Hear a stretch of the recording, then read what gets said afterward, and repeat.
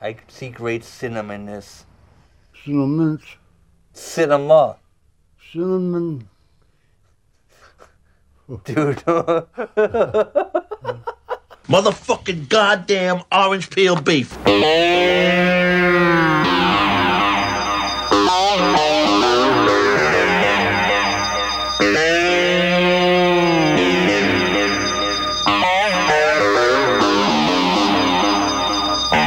All right, everybody.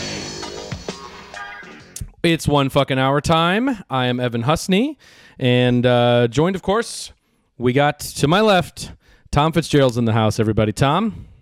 Yo, left side. Holding down that left side. Okay. How about the left side? You guys on your No intros. love for the right side. Boo, right side. All right, we got we got Mr. Marcus Herring, alive and well. How you doing? I gotta disagree with that guy on the left there. It's all about the right side tonight. Oh, no, he didn't. Yeah. Oh, here we go. It's And on.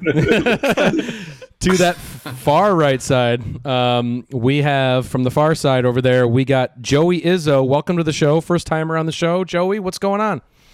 Thank you for having me. My favorite show. It's great to be here. I watch every week, so this is It's bizarre. a dream come true. Yeah, we're a making dream come dreams come true. It was his Best Make a Wish. content on the It was your Make a Wish Foundation request, was it not? To be I'll report Holy my illness at the end of the shnikes. show. We don't really even know you from before this, right? Like you're Nope. just a casual viewer who wrote. You wrote us a letter. Your parents wrote us a letter. That's right. My mother wrote a 10-page email. No. We let me throw down on this because when we had Lars Nilsson on the show, you know, Marcus kind of blew us all away knowing Lars for 20 years, I know. which was insane. Like he dusted you and me easy. Right. But On the Lars knowing. Very proud of that. Yeah. Joey, I've known you for how long?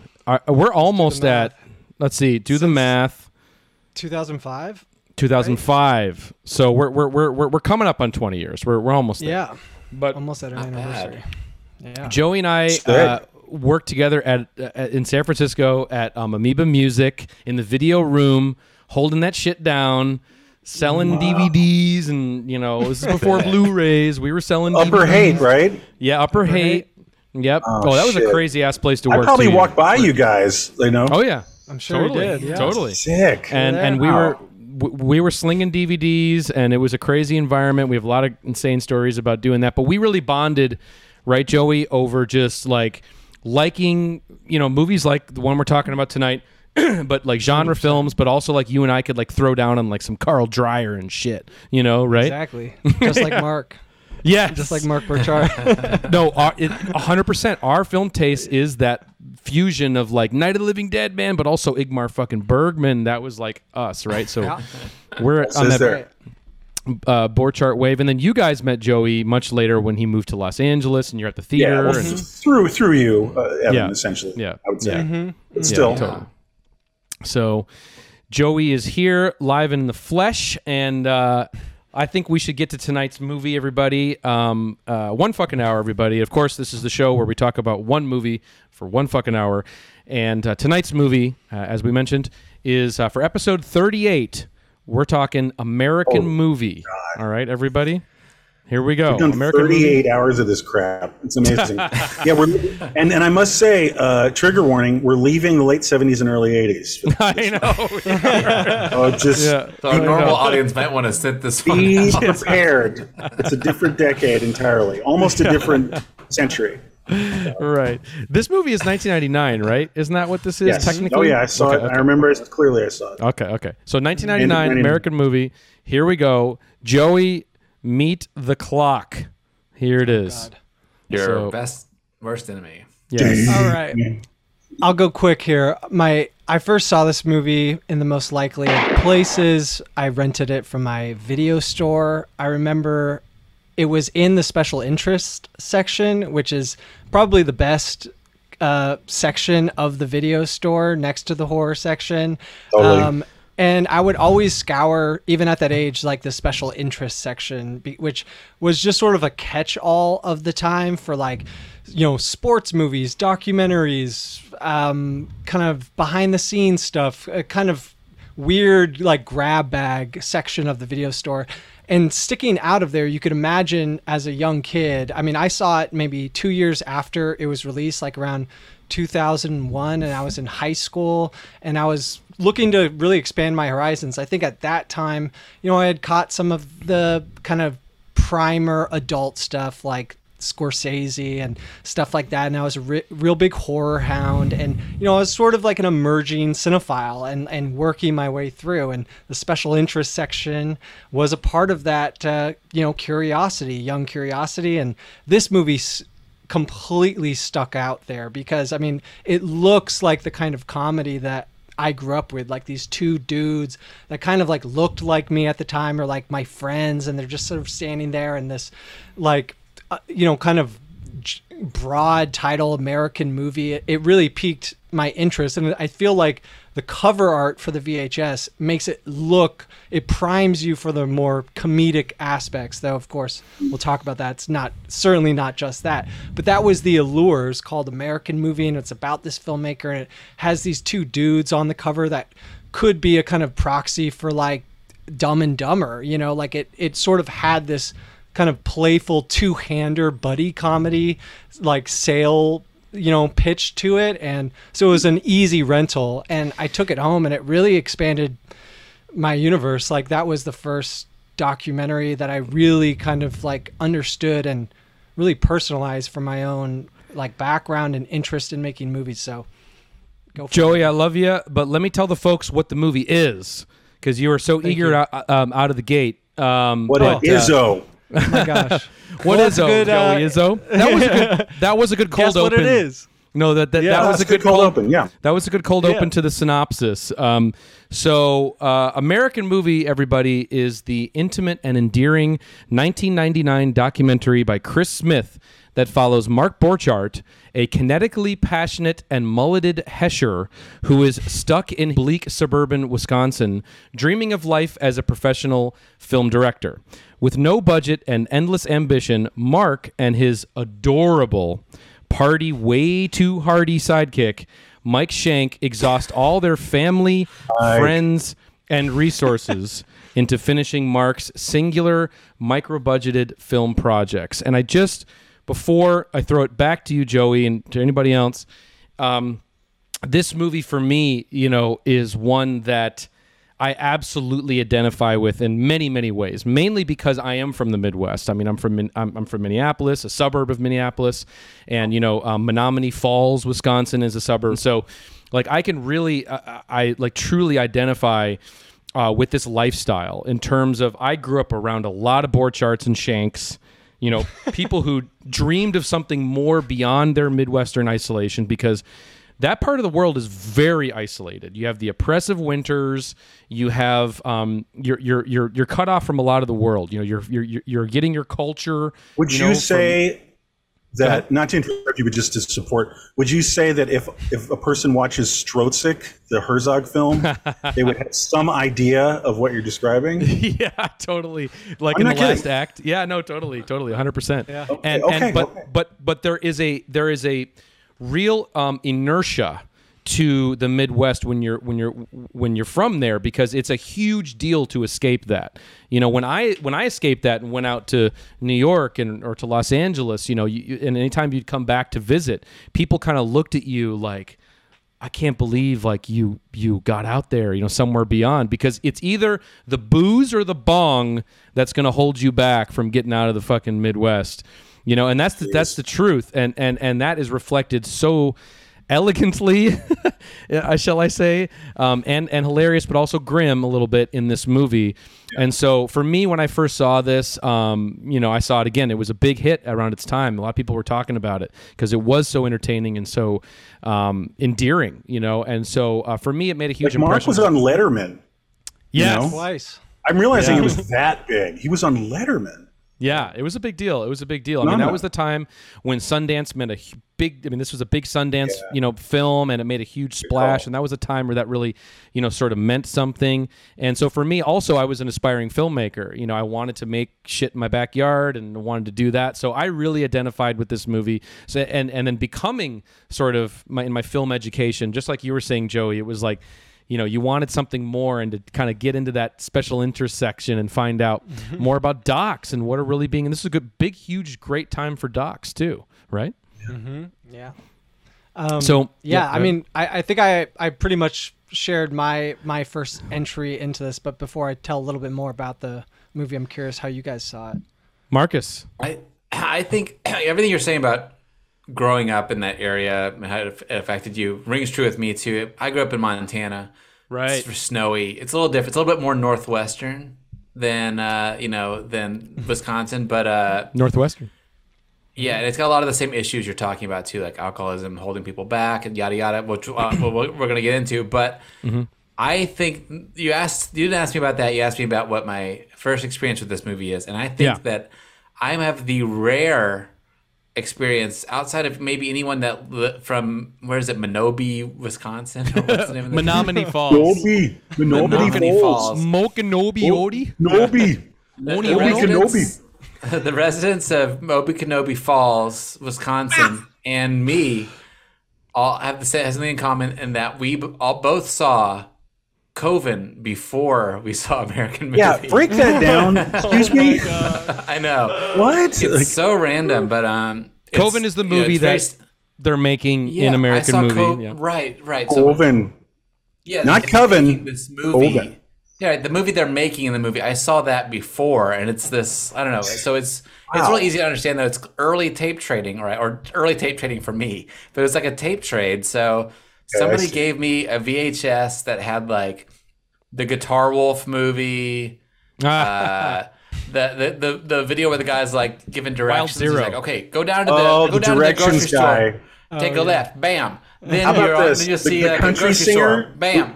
How about the country singer who hits the guy with the guitar? You know that one? Hazel Adkins.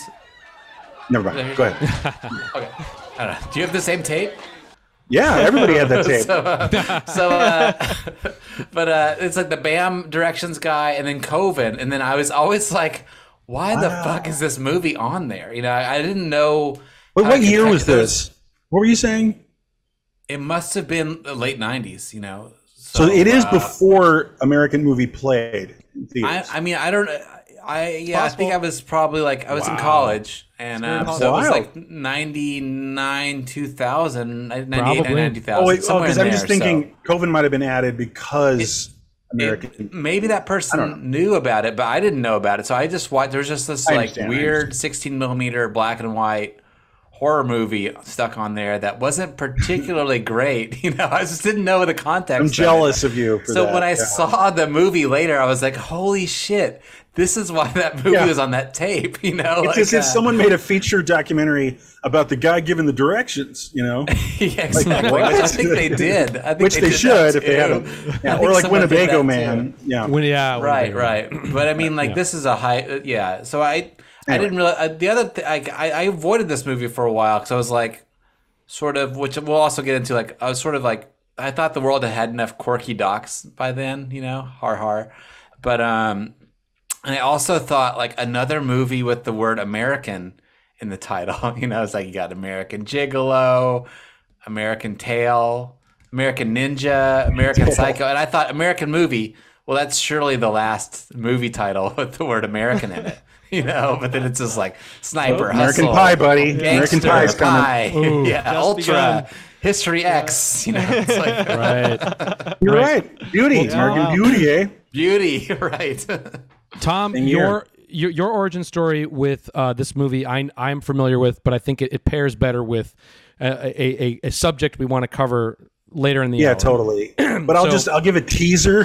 Sure. That I'm a guy who I've never been to the Midwest, really, until years later. Oh. And I saw this film premiering in Manhattan at the Film Forum. So I saw it in a very different context completely. And we can get into that. You know? Yeah, for sure, and we definitely will.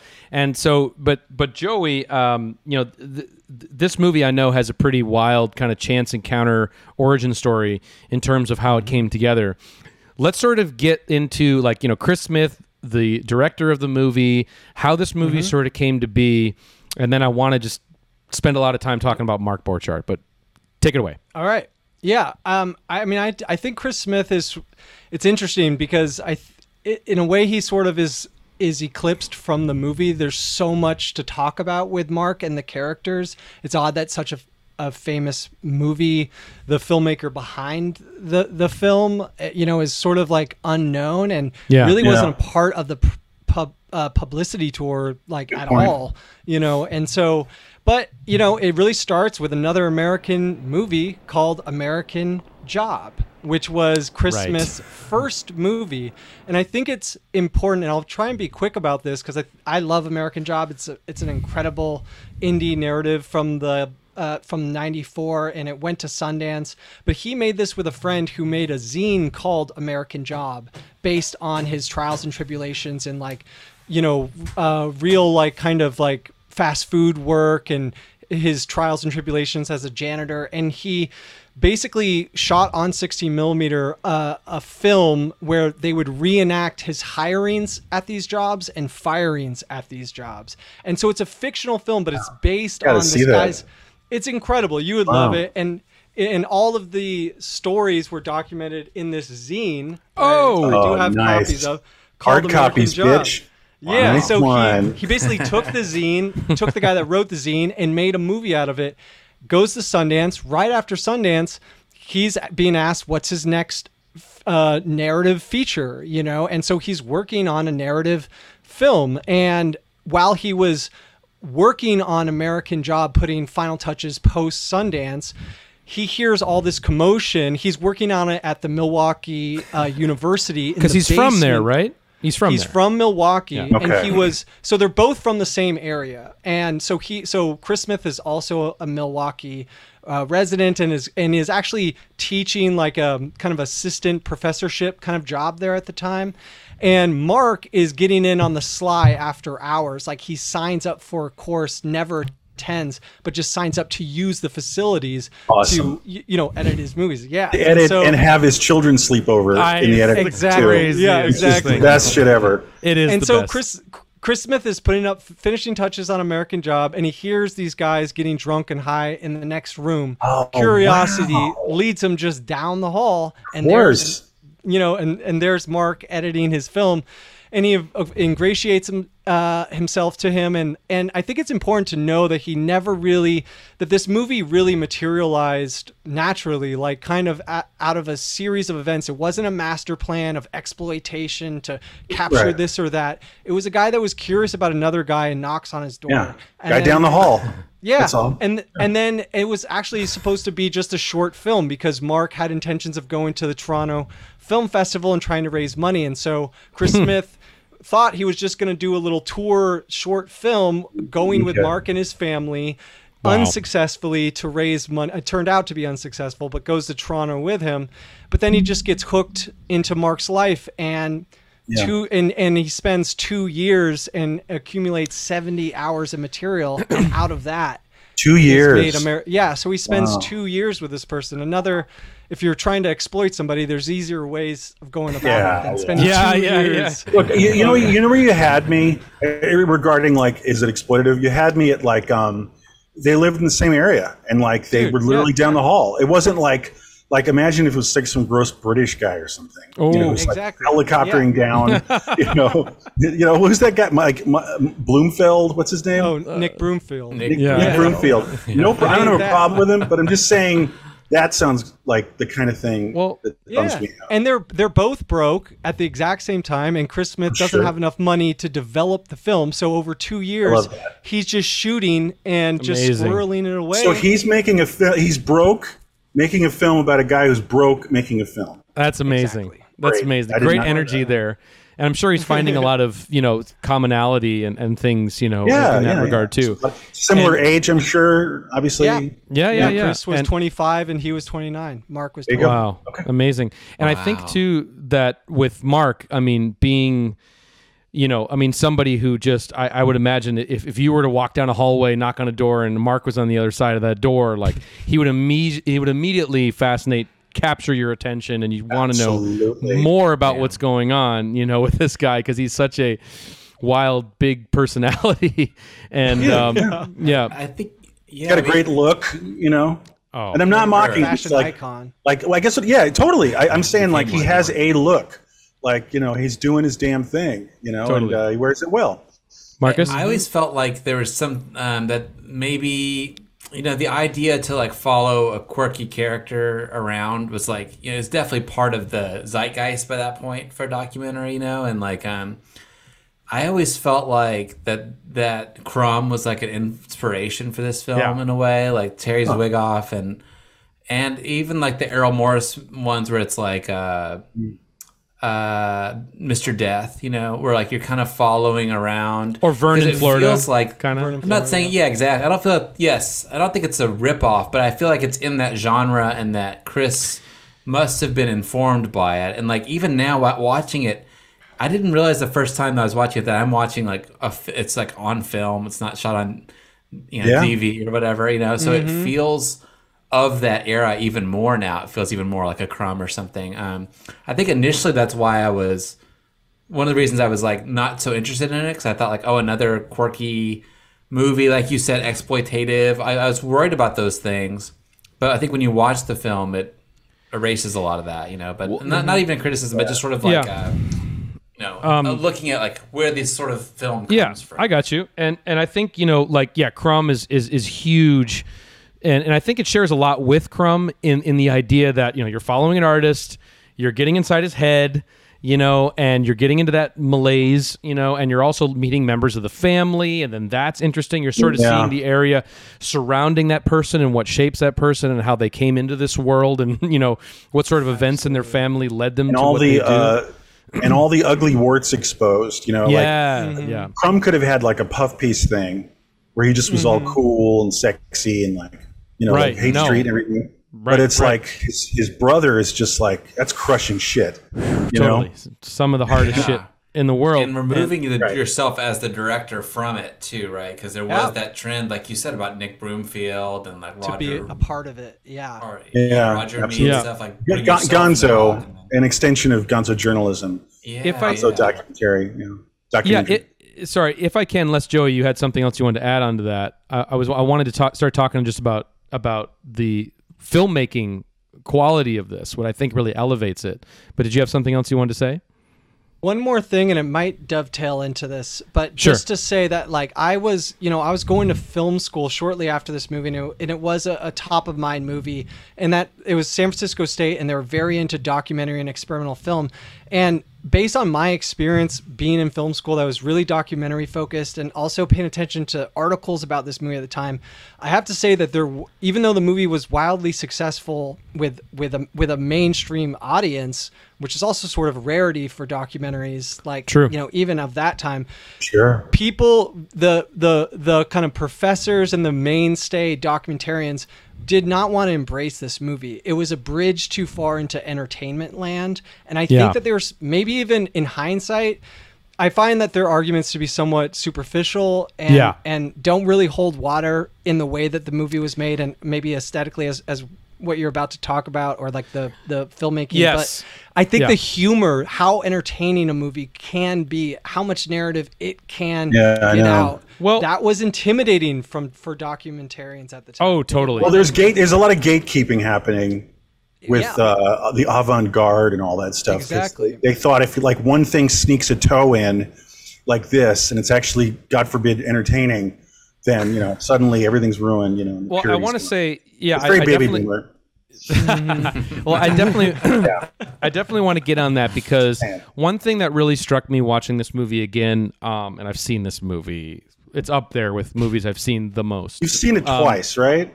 Like, no. A couple times. No, more. Okay. No, really. I'm like Big 5-0 or something, like nearing 50. Semi cosplaying as Mark Borchardt. Okay, so to me, this movie, when I like watching it again and like I said it earlier, but I truly mean it. Like I really think the movie is pretty elegantly made, you know, in terms of like even though it's dealing with dirtbags, heavy metal guys, acid burnout guys, you know, a kind of 16 millimeter gritty horror film, you know, and also like, you know, suburban squalor, you know, even though it's dealing with all those things, it has this lightness to it in terms of the way that it's made and like it's constructed.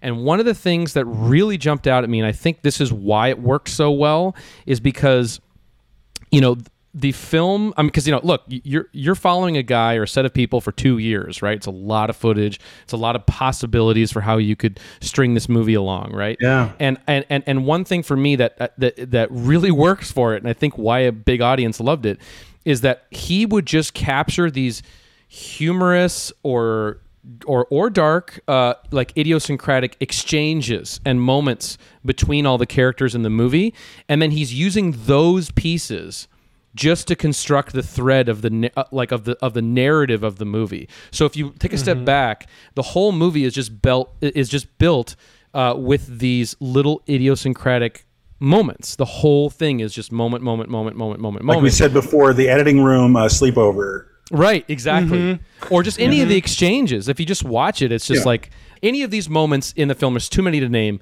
but that's what's kind of bridging the narrative of this entire film. And he's able to communicate exactly what's happening in Mark's life and with the making of the movie just out of little idiosyncratic moments. And I think that's what's really unique about it. Yeah, I hear you. Yeah. That is what makes a lot of... Yeah, go ahead. Oh, I was just going to say to that point that, you know, I rewatched some of the deleted scenes, which most are available on YouTube. Shit. I gotta and do there's that. some incredible stuff. But one thing I that came to mind while I was watching it was like, man, if this guy really wanted to make like a hit piece or really want to pull Mark's pants down, he had the footage. He had it and he cut it out. You know, there's a lot more severe alcoholism that is on the cutting room floor. There's a lot more embarrassing shit. Definitely. And he cut it out. And I think that, like, as everyone was saying, I think we skip through Mark's life and get a sense, an impression of things that feel authentic. There's nothing that he's leaving out, like, I don't want them to know this about Mark. I don't want the audience to know this. But he gives just enough to allow us to draw kind of our own conclusions. It's not gratuitous.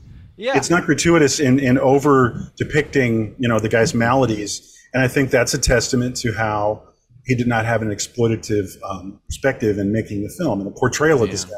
I got to say one thing too. It's like the emotionality of it. It's like what the film to me doesn't read as just like, it's a comedy. Like, look at these bozos over here. It's like the opening for me when I rewatched it is the friendship between Mike and Mark and how it's pretty sweet and they really do love and depend on each other. Yes. And that's a real friendship. And this guy, Mark, needs that. Like a person in that, because I was thinking like when you're asking your mom and then like your kid to like press the, you know, the camera buttons and stuff, it's like you're kind of pretty much alone, but at least he has Mike. At least he has Mike and Mike has Mark, you know. And Mike's always there. Yeah, he's always there. Yeah, exactly. Right. And he'll always be there. And it's kind of beautiful in a way. And that's when the whole film kind of collapsed for me as far as it just being like a piss take on like a bunch of hosers, like, you know. It's not like, you know, what is it? Strange Brew, those guys. You know? But anyway, I just want to make that observation that, I mean, it's not, I don't want to overdo it and make it sound like it's not funny. And these guys do come off pretty foolishly a lot, you know, especially Mike. But it's okay because they are humanized. I got human beings out of the portrayal. Yeah. Marcus? That is, I think part of that is from the way it's structured, you know, like you mentioned, like how it's all little bits and pieces, but the way the movie like unfolds too is very nice. Like, I think cause it's like, it has funny moments and then you introduce this really charismatic character who like, Tom's always talking about people that are like centers and like, you know, the universe sort of like gathers around them, you know, and Mark is one of those people who's got like, you know, it's not just Mike, whatever, you got all kinds of friends and stuff helping him out and like being a part of his world, you know, because he is charismatic, even though if he is like goofy at times or has like problems in life. But I think like you see those problems are teased out, like, or like they're not teased out, but they're introduced later. Like you have this, like, he's funny, he's charismatic. Oh, he knows about film, you know, like, oh, he's got kids. Oh, he's got a drinking problem, you know, like, right. It's the way it's like unfolds to the movie is done a baby so mama. well Yeah. You can a baby. You spend so much time with like it. A person tells a bad story by going like, "There's this guy named Mark. He's got an alcohol problem. He's making a movie." You know, they give all the details at the front, but he like really threads it through. And it's like He breadcrumbs it out. Yeah. Yeah, breadcrumbs it out. It's like good old-fashioned storytelling. You know, keep the audience engaged and interested. And I think that's a big part. Well, what he's doing is slowly the filmmaker is like making a sculpture of an actual human being. You know what I mean? Mm-hmm. And like, and when it's done, you can stand back, you know, and go, "Oh, I was looking at a human being when you're making the ears and shit, you know, in the sculpture." So So, well, Mark, if I can, just real quick, just to have a little section on Mark here.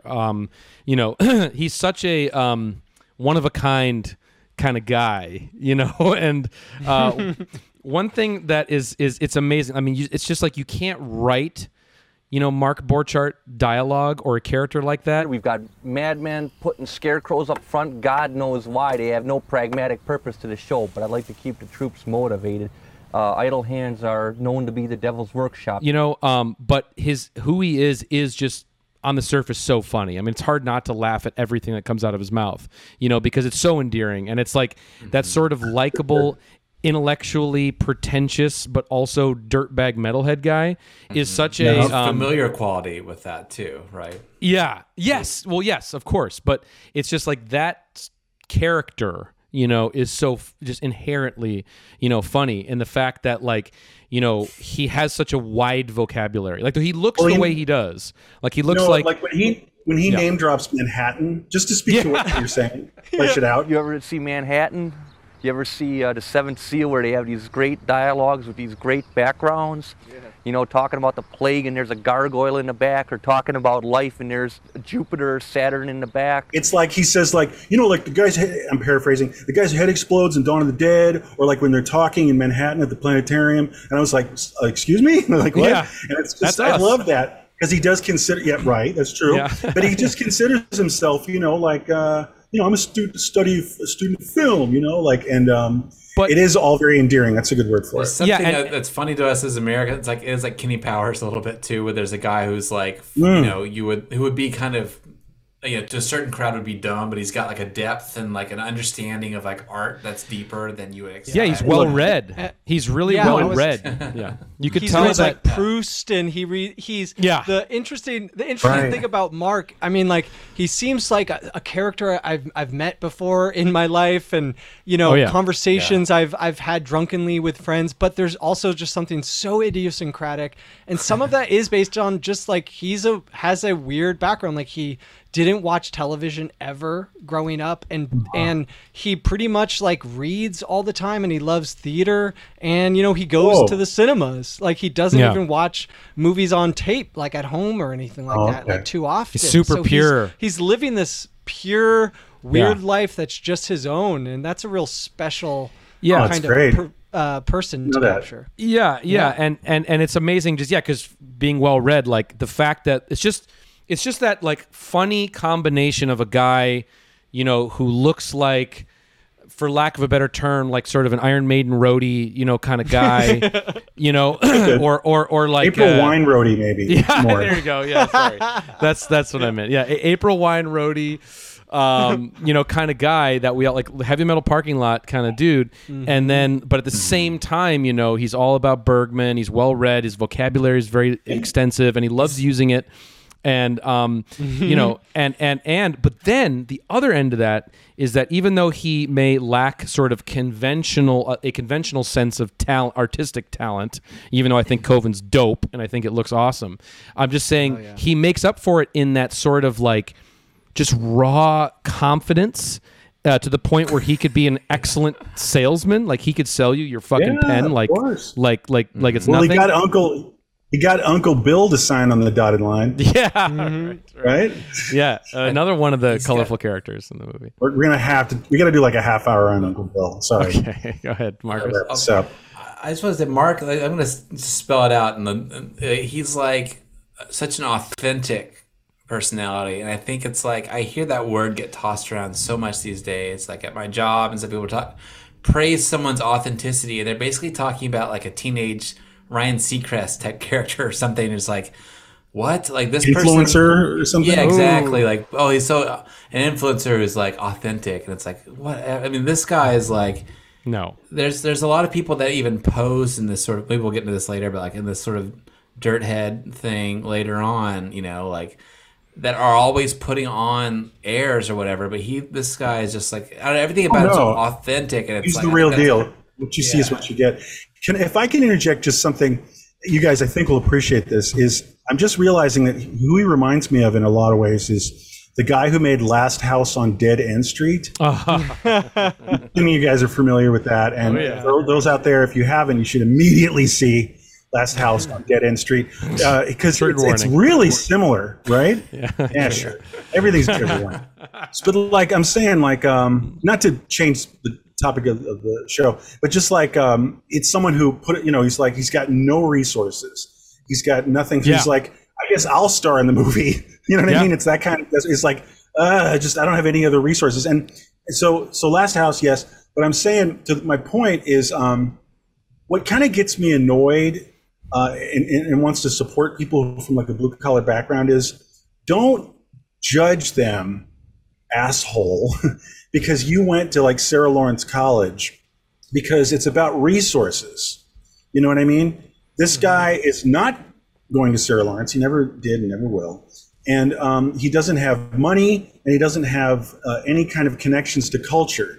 You know, his father didn't write for the New Yorker. And it's just like everyone who has that background, just full stop, shut the fuck up about a guy like that, because it's about resources on a material level. I mean, he didn't. And also, how about this? He had to throw newspapers at 6 a.m. to make a living, you know, while you would be able to like sleep in, you know, and you know, read Chaucer or something like that. So it's like, that's what I do get a little, you know, like my back against the wall about that kind of thing. Like, you have to understand this guy's coming from a context, meaning that I think he might be one of many people out there who, you know, like, what do they say? Like, God distributes talent evenly, race, gender, everything, but resources are not distributed evenly at all. Right, you know? And that's reflected here in this movie. Well, he just needs to work harder and pull himself up by it. Because he has to, because it's in him, and he wants to like express something, and he's got things on his fucking mind, and he can't just go, well, you know, I'll call some friends and we'll do this HBO pilot and see how it goes. You know, so just saying, you know, that. Whatever like this guy's maladies are, you know, and even his drunkenness can be attributed to a general bitterness and frustration in having being cut off at the knees. And every bitch ass motherfucking factory worker is gonna go down like that too, bitch motherfucker. Mark, none of that conversation. I'm here, man. I'm with you, and I don't know if there can be a discussion of this movie without talking about the class issues. You know, I don't know if this is the right time to get into it, but I mean, the whole way that the movie, just its impact on culture too. I think that there are, I feel a class struggle watching it. You know, thinking that it played. I don't know if someone wants to pick it up from here, but just. How this movie was like playing in the world. Oh, that's the thing. Want to get to that right now? Well, we can. Why not? Well, what do you think? Okay. Well, because that just dovetails into storytelling and stuff. You want to just hit it and quit it and do that? Okay, fine. Hit it and quit it. But I got the clock is dying on me, and I have so much more. Well, that's the thing. I'm so sorry, Evan. And we won't talk anymore after this. Yeah. I mean, we're going to bring it up, so let's just bring it up now. I'll be quick. So, like I said before, breadcrumb to this. I saw this movie on a date. 1999 at the Film Forum, you know, across the street from the Angelica, 14th Street. And guess what? Packed audience. And guess what? They're all sophisticates, urbanites, and they're all dying laughing. I remember there's a roar of laughter, and he's like, I won $20 in the lottery. But you know that we don't. Well, I won $50 on a lottery ticket today, but I don't want them guys to know. And I was kind of like, I was laughing, you know, it was entertaining. But what's weird is that a couple years later, Todd Solondz of Happiness, Welcome to Dollhouse, made a movie called Storytelling. I see Storytelling, and suddenly I see Mike from this film, and I'm like, what? And he's helping a documentary get made, and the documentary features a guy named Scooby. He's a dirtbag teenager, dirtbag guy, and he goes and hears of a pre-screening of a rough cut in Manhattan. He goes in, it's a packed audience, and there's a silhouette of all these, guess what? People laughing at the guy Scooby, this teenage dirtbag, saying things like, I think I forgot to get high this morning because I was high, you know, and they're dying, and it's just talking about everything we're saying, class, resources, and just you know, and being cutting in the way that you look down upon people. And for some reason, Todd Solondz decided to pick that fight in the film storytelling. And the film in the movie, the documentary in storytelling, is called American Scooby. It's further reading. I suggest you know, to all the viewers to check it out if you haven't seen it. Because that's what Todd Solondz is addressing. He had some problems with what he saw. He sniffed out as some kind of ill, you know, like urbanites versus everyone else snobbery.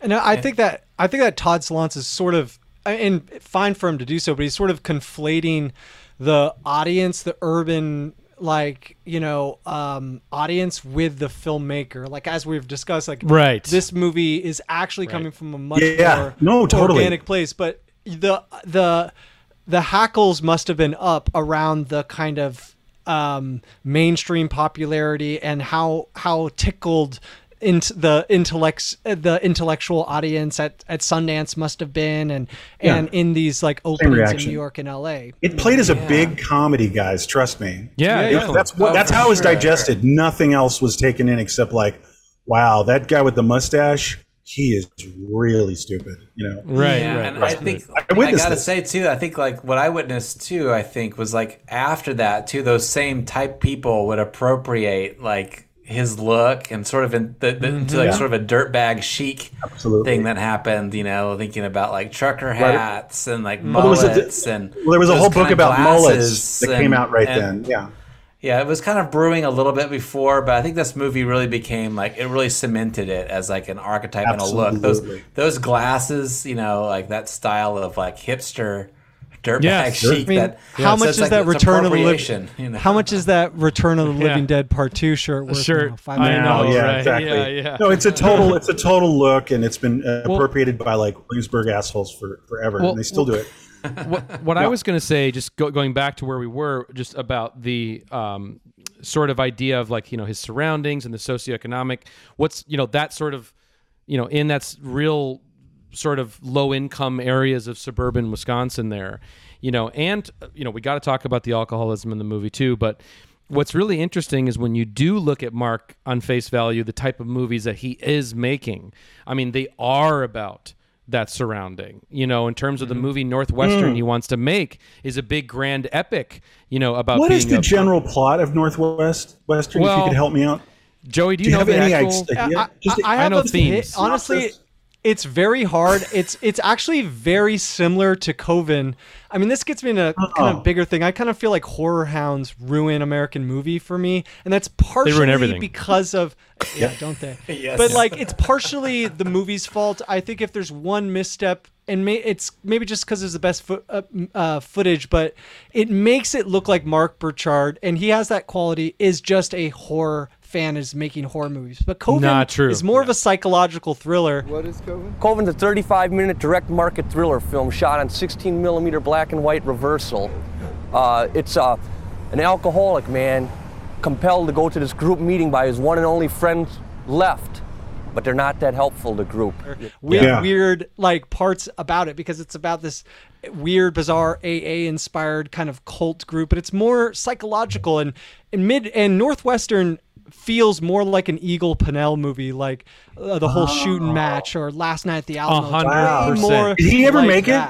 No. Did he ever make it? No. Not that I'm So it aware doesn't of. exist. But that was his intention, was to make sort of like a portrayal of drunken regional. Oh wow! You know, like you know, dirt and rust. He says it's drama. about. He says it's about rust and dirt or something like that at one point. Yeah, Rust Belt drama. Or something, yeah, exactly. That's what it is. And it's about. You know what? Again, just having digested really, literally only the film American movie, I did just assume that he just wants to crank out like beheadings and bloodletting. All the time. Because that's like where you. I started thinking like, is Northwestern, because it seemed different because the title's different than a horror film. I thought, is that also just like a blood fest? Like, No. sort of confused No. me. I mean, obviously, because like the more the scarier the Super 8 films you see in the movie, I mean, Yeah, that's as like a kid, that's how all backyard filmmakers start. You do the horror thing with the blood and the guts Always, and everything. always, But what's yeah. great about him is that, like, and I've seen him speak at Q&As and and things like this over the years, and he really is mostly interested in talking about Jean Renoir. Like, he wants to talk to you about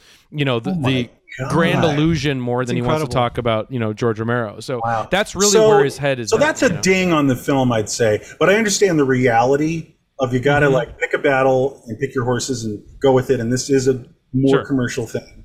Although a genre war obsessed alcoholic from the Midwest. I want to see that movie. Hell yeah. Yeah, let's get into that I too, get it. because It's all right. because I think just as I'm watching the clock here, It's terrible. The clock's awful to me. it is Ruben We really gotta let does. Evan go because he's gonna kill us afterwards if he doesn't get those points in. He's gonna So, COVID. He's Evan, gonna throw take us it. into a Oh, you own the show, kitchen Evan. cabinet. No.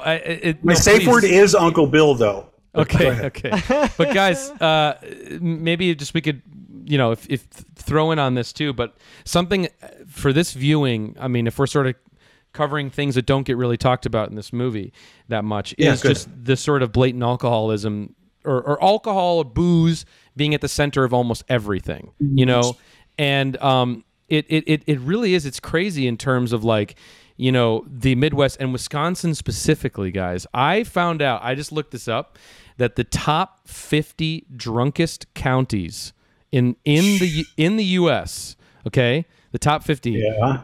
Wisconsin holds 41 positions on that list. 41. That's Yes. really dysfunctional. Aren't there like dry counties there and stuff? Like, Not or is sure. that just Minnesota?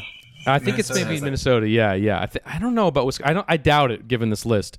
But it just goes to show you that it's such a part of the culture there. It's a drinking, winter culture, and throughout this whole movie, it's like, booze is kind of the thing that gives Mark kind of the energy with the ideas and everything, and to probably propel him to doing what it is. But it's also kind of the thing that's holding him back. I mean, he has this incredible ambition, but at the same time, that is a big part of it. In all of his movies, Coven is about an AA group, and Northwestern is this booze fueled Rust Belt drama. So it's something that is part of everything at the center. I felt that one of the most times is like when he's in the basement giving an interview and they're upstairs like shooting and he's like pounding a beer. Yeah, and he's me like, too. hold on guys, I got the blankets. I just found Yeah. them or whatever. And like he's he's I know. tricking them. He's like I noticed tricking- that too. That was depressing. Sneak a couple bottles in, yeah.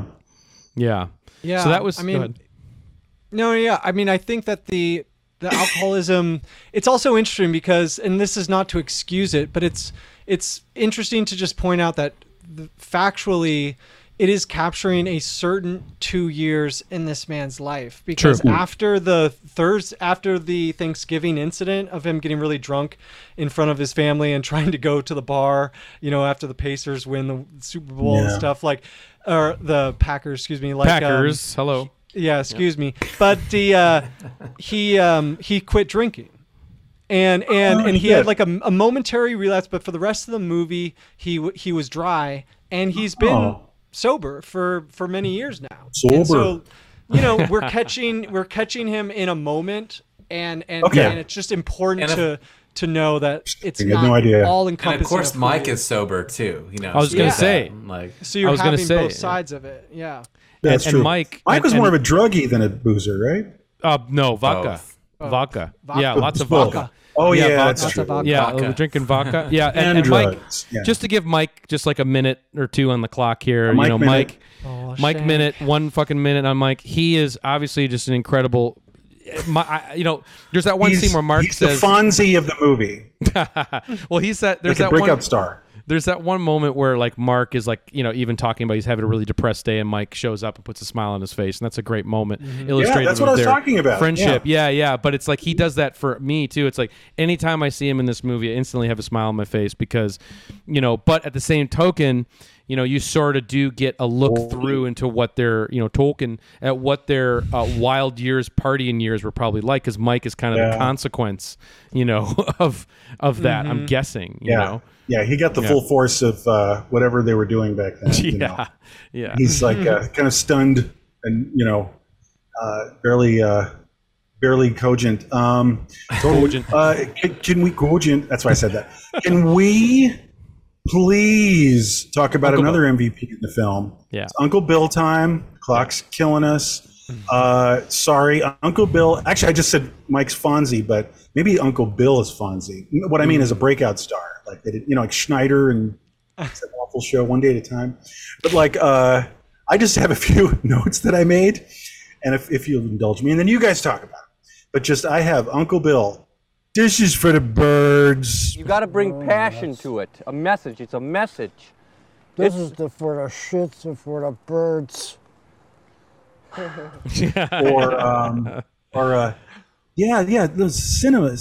cinema. Uncle Bill, cinnamon. I see great cinema in this. Cinnamon. Cinema. Cinnamon. Dude. That's the best. He's responding to Mark trying to talk about cinema. Yeah. So he's amazing. His deadpan reaction, everything, and it's a very valid perspective that he has. Like, it's not going to work out. I have no faith in you whatsoever. He's world weary. Well, he's weary of not only the world in general, but also of his family and this whole place we're talking about. This place, in the country and in the world, where he's not signing up for any kind of hopes or ambitions. Yeah. Uncle Bill. Father Time. Uncle Bill, Father Time. Yeah.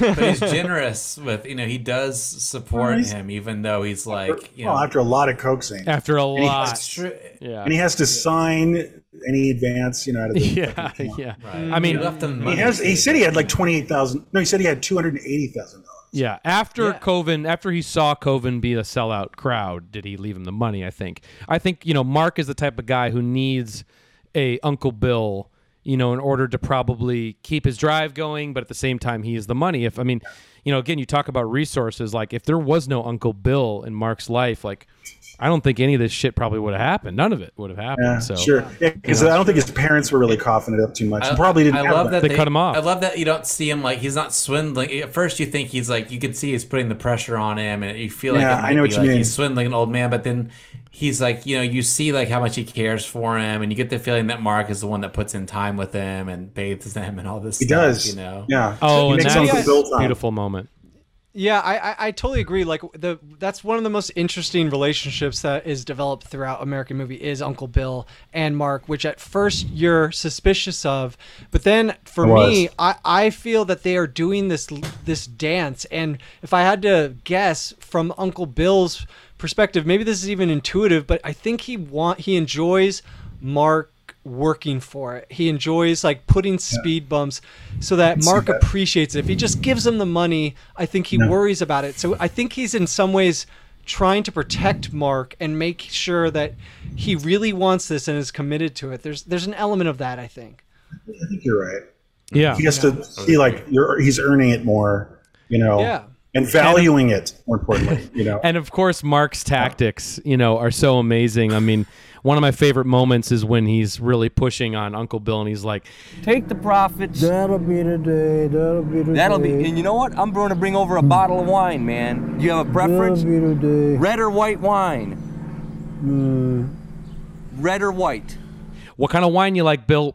Red or white? Red or white wine?" And it's the best, That's for the one of those premiere. quotable lines. Yeah. But it's also like not a tactic not employed by like mainstream Hollywood people. Like what you're seeing is like a reduced there's so many elements of this that have mapped. I've seen elements of American movie in certain like higher echelons of movie industry conversations, and it's like you're just doing a Mark Burchard that you're overselling your vision to the crew at the first like production. There's all sorts of little moments that are, I think, kind of true on a grander scale. Like it's the same kind of mentality. It's like the same way you talk to investor is sort like of Uncle like Bill's similar. the studio. Yeah, Like, totally. and it has that kind of relation. That's so interesting. Yeah, you lie to them all the time. You're like, Yeah.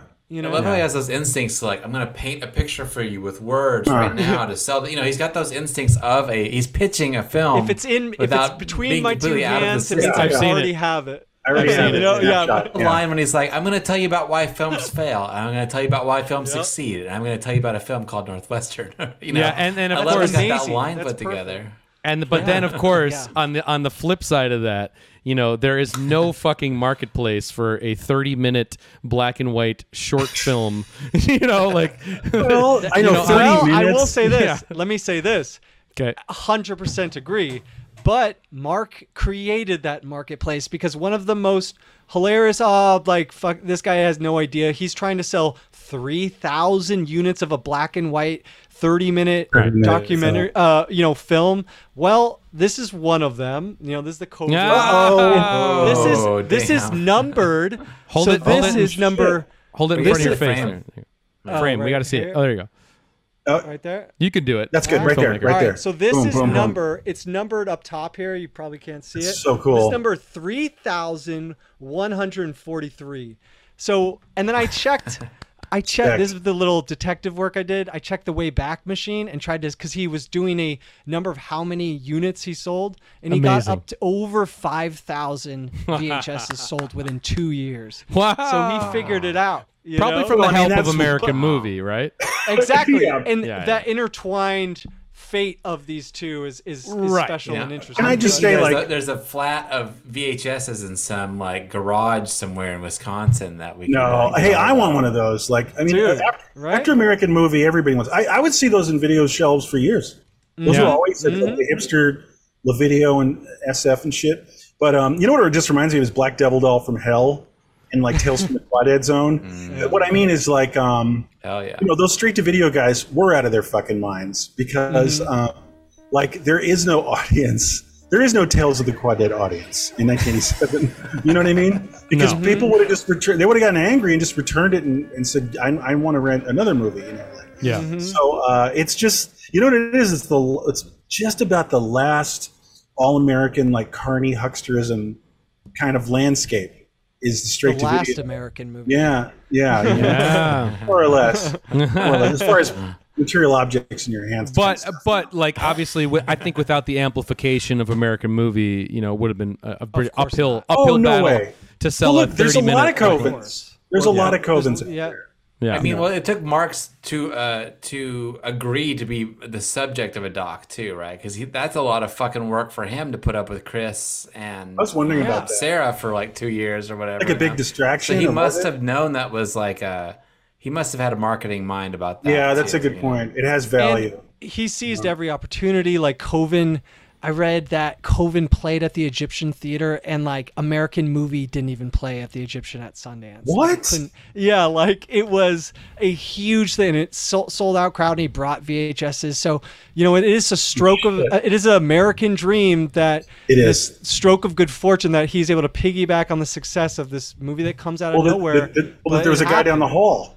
Exactly. It's so random. It's thank God there was a guy down the hall cutting up his own movie. Knock on the door because that's one of the impressions I got was there's so many Covens out there, you know what I mean, in the world that didn't get exposed, maybe not as good or better, and they just there's that movie The Jar. You guys heard of it? Yeah.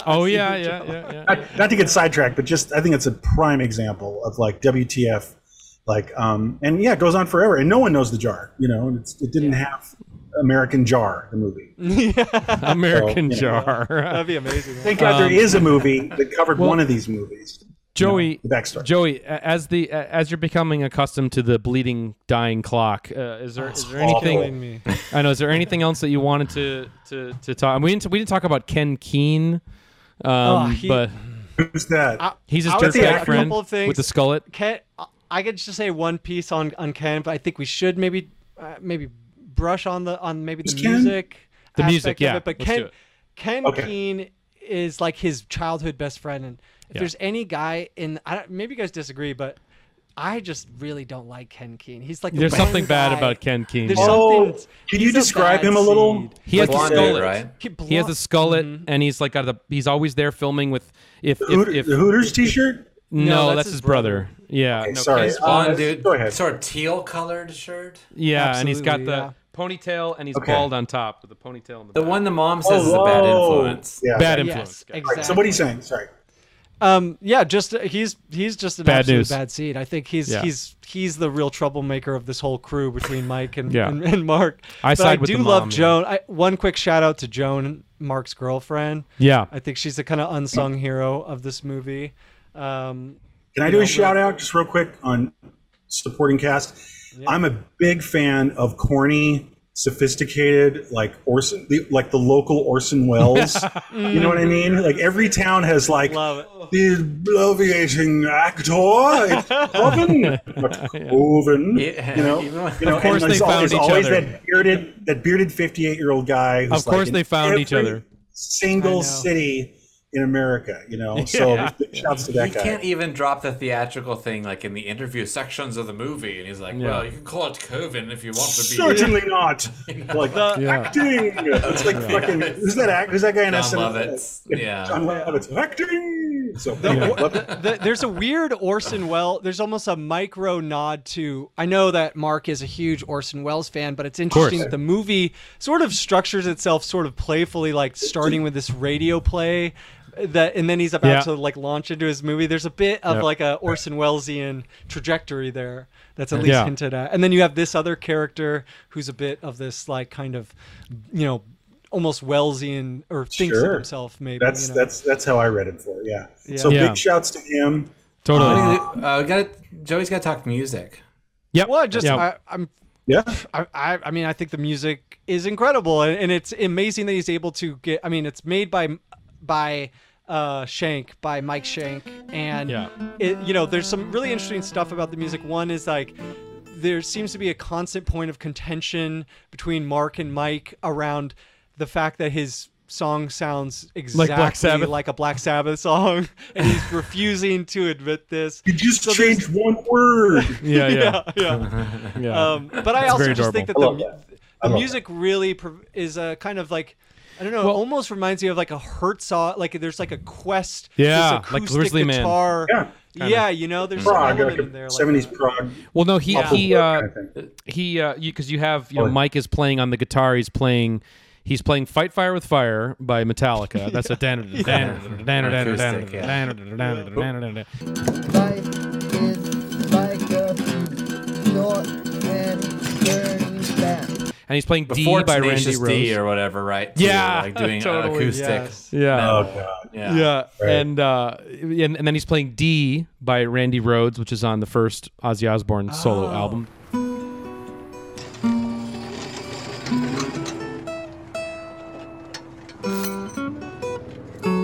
And that's the little Baroque, classical piece that's played a few times. Yeah. And I always wondered, did they pay royalties for that shit? I don't know. I wondered that too. Yeah, it was I like, don't think so. Well, it's a cover, so. right? So they could just do the publishing. But did they pay that? I don't know. Maybe. Well, Michael Stipe. Or sorry to interrupt. Right back to you in a second. But Michael Stipe was a principal investor. That's right. In this. No movie, shit. mind you. That's right. Like he did with Todd Solondz, by the way. Oh, really? There you go. Wow. Sure, happiness. No one quite I understands the didn't know ways that. of the music supervisor too. Sometimes they can like make sweet deals, for they can say, I'm going to pay you this much for this movie, and for this one you're going to cut me a deal, and those kind of things can happen. Interesting. Right? Well, okay, just so we have a few minutes left, real quick, just want to say one thing, and then let's rattle off some of our favorite lines from the movie if you guys have any. I have a few. But real quick update on Mark Borchardt. He's out there in the world on social media. Yeah. He finished a short documentary about a UFO convention that he narrated, which was great. It was awesome. I got to see it, with him in person, and it was really cool. So he's still making films and stuff and working on shit. Great. So there's a cool little happy ending there. All right. My favorite lines are, we got every F-stop known to man in the film. We've got every F-stop known to man in the film. I love that. Yeah. Love that. I'm going to use that, actually. Yeah. And when, again, talking about those little idiosyncratic exchanges between Mike and Mark, this is probably one of my favorites, is when they're in the editing room cutting the film at the end, and Mike points over to the cross, and he's like, "It's a sign of voodoo, an unnatural cross." And then Mark is like, "What do you think? When Christ was hanging there, he thought it was natural." Yeah, It's definitely a sign of voodoo. Why is it a sign of voodoo? It's an unnatural cross, Mark. It's not like a... What do you think? When Jesus was hanging there, he thought it was natural? Right? Yeah. Like, what the hell are you guys talking about? So good. Anyone from you guys? Kick What do you fucking ass. I got a MasterCard. Oh God, kick fucking ass! I got a MasterCard. Yes. Oh yeah. really Oh, yeah. That's an And what iconic a moment. title! Isn't that right before the title drop Yeah. too? It's like so. Iconic. Iconic. Well, I did my Uncle Bill's. I mean, this Yeah. is like I think one of my favorite moments is Take 37 on Yeah. on his like ADR car, and then I was like, when is he going to say what I expected, which is Take 31. So is that enough now? No, listen, But I Bill. ain't gonna do this anymore. That's all for me. Goodbye. Okay. I'm done. I'm done. I'm done. not doing this anymore. And then such a my great- favorite line is, "This is for the birds." Yeah. I said that before, but that's It's such a great payoff when you see him deliver that line in COVID. I know. It's like, thank God, that's such for a everyone's great sake. Yeah. payoff.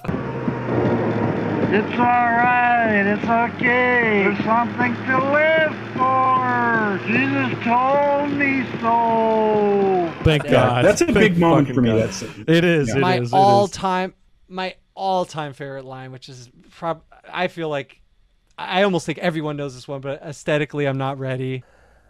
Aesthetically, I'm not ready. Yeah, of course. Is like there's such a poetry there. There you is, know, and yeah. it's something I've said to myself before shooting anything. You know, That's great. Go ahead. Or idle hands are known to be the devil's workshop. Yes. Right. It's Yes. just- Yes. There's like putting two together, and then I also have down. Last night I was so drunk I called Morocco. Oh. Last night, man, I was so drunk I was calling Morocco, man. Trying to get to the Hotel Hilton at Tangiers in Casablanca, man. That's pathetic, man. Is that what you want to do with your life? Suck down peppermint schnapps and try to call Morocco at 2 a.m? Thank you for Yeah, reminding what was me. he saying? Well, is he that was like a talking euphemism? About, no, he was talking What about is he like saying? when he's talking about Backers? Northwestern. There's a scene where it's amazing two shot where they're at the junkyard and they're talking Right. about, and he's like, talking about how directionless. He's always ranting about the American dream and everything, and he's talking about, well, what I was doing last night was. I was drunk phoning, the Tangiers in Morocco, and he's like, that's not what I want to be doing. It's like, that's what he's really prank phone calling the Tangiers in Morocco. That's insane. And the only American one, Dream thing, just Uncle Bill's final speech too. About Yes. what's it doing? Poetry. yeah, I can't it's quote any of it. But, yeah. Last one, make happy. last one. Give me one more. Is of course when they're putting dude's head through the fucking, Yes. cabinet, The cabinet door, But then, but then after that, when you see Mark directing, pan down, twitching fingers. Get the twitching fingers. Twitching fingers. Nerves twitching, please. Fingers. Just the fingers, just the fingers. Just the fingers, man. Before it rolls heart- out. Get heart- it before it rolls out. Heart pulse. Yeah, that's Heart pound. Yeah. all right. We needed 3 fucking hours for that one. It's great. Yeah. Well, that was fun, and welcome Joey to the fold here. Yeah. Pleasure to have you, and maybe we'll do another one down the road. Yeah. Yeah. throw some titles at us. Yeah. It's fun as hell. But that's Only titles with the word American. American? Yeah, I got more. Yeah, we're doing the whole thing. Oh, my American God. Pie 2. Yeah. American Me. Could do that if you want. Ooh, nice. All right. Well, that was 1 fucking hour on American Movie. Obviously, so much there to talk about. We didn't get a chance to get into really the specifics of the deleted scenes, but I'm calling it right now that I'm going to string my 2 favorite deleted scenes from the movie. That's going to be our moment of Zen, great. because they are the best thing ever. I'm just going to set it up real quick. It's Mark ordering fast food from the Burger King, which is one of the greatest moments in recorded history, and then the next is you're going to see Mike Shank during when I think their car is stalled or they're waiting for someone to pick them up, and Mike Shank is musing on what he would rather be doing than being outside stuck in the winter, to which his reply is, well, you'll see it. It's choice material. So those will be our moments. Joey, was a pleasure to have you here on the show. Thanks for being a super fan. I know your parents are really excited that you've been here, and we're really pulling for you, man. Kid. Yeah, we're definitely pulling I finally for made you. it to Hollywood. Big time. Yeah. So, real quick before we let you go, man. Next week, unfortunately or fortunately, follows on my birthday week. So it is the you know what that means. Third birthday episode here on One Fucking Hour. Yeah. Should I unveil it or should I? I like the mystery because we're saying something's coming, but just not the title. Okay. It's a special episode. It's a special. Definitely coming. Something's coming. Something about Mary. No, something's got to give. Something's got to give. Okay, so this is. I watched that. That's so weird. I watched a weird ass documentary on that on YouTube. On Something's Got to Give. Really? On Marilyn Monroe's unfinished final movie. Yes. Oh no, he's talking. I'm talking about, Jack Nicholson and Jack Dan and Diane. Yeah. Who's Jack Nicholson? In the Hamptons? Yeah. No. And I thought you were saying, Marcus, I watched this 2-hour doc all about Nicholson on the set with Diane Keaton. I know, me too. 2004. That's really sick. That's way sicker than that. Marilyn Monroe. It is. I want to see that. I was like, shit, maybe we should do that. Sign me up. Anyway. But I have a very personal pick that I'm mulling over. I think it's what I'm going to go with. But this is a nice little... I'm going to turn this into a plug, okay? Because if you're not following us... I do. But I'm just going to say, if you're not following us on Instagram at One Fucking Hour or on Twitter at numerical One Fucking Hour, that's where I'll drop the big fat announce of what the birthday episode is going to be. So tune into that. So that gives you enough. In the next few days. So then you guys will have enough time to react. I'm sure. Yeah, sure. People, guess if you know me. Guess if you don't know me. Guess. Let's figure it out. But also tune in. Subscribe to the social channels because you'll definitely want to get a pre-watch in when you see this fucking insane movie that we're gonna do. You know what you picked. Okay. I do. But follow us to get the word. So anyway, Joey, any closing thoughts or feelings or emotions? Just that we're in America today, and we're ready to roll. So let's go. Okay. Sounds good. All right, everybody. Have a great rest of your week, and we will see you next week for another One Fucking Hour. All right. Good night, everybody. Bye.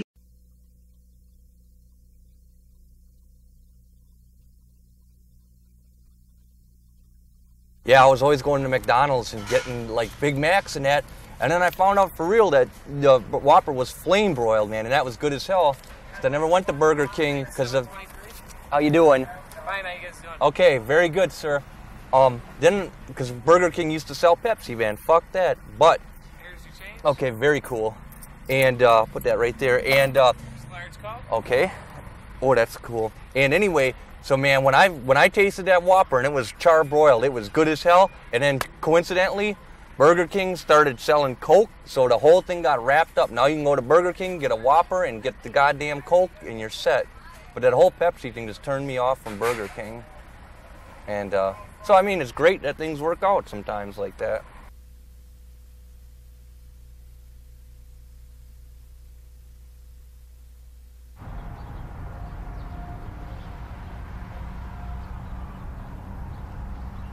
We were supposed to do the woods attack today, and we went, people didn't show up, so I went to go get Brian Stadola, right?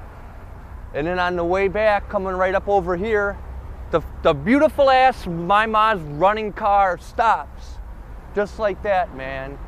So the people dropped out, we started to fill in the gaps, my mom was gonna come, we got Brian, and then we made it right here, man, and here we fucking sit now, you know? So what's the plan now? What's the plan now? Thank God we parked in a Saturday, Sunday parking zone, man, where we can park here. Plan now probably is to fucking go back home and then... Sometimes I wish I was a member of AC/DC. How come? because then I probably wouldn't be standing out here outside, you know, stuck, you know. Yeah. Be in a mansion playing my guitar, or maybe in some other country on stage or something. Instead, I'm standing here out in the snow. Motherfucking goddamn orange peel beef.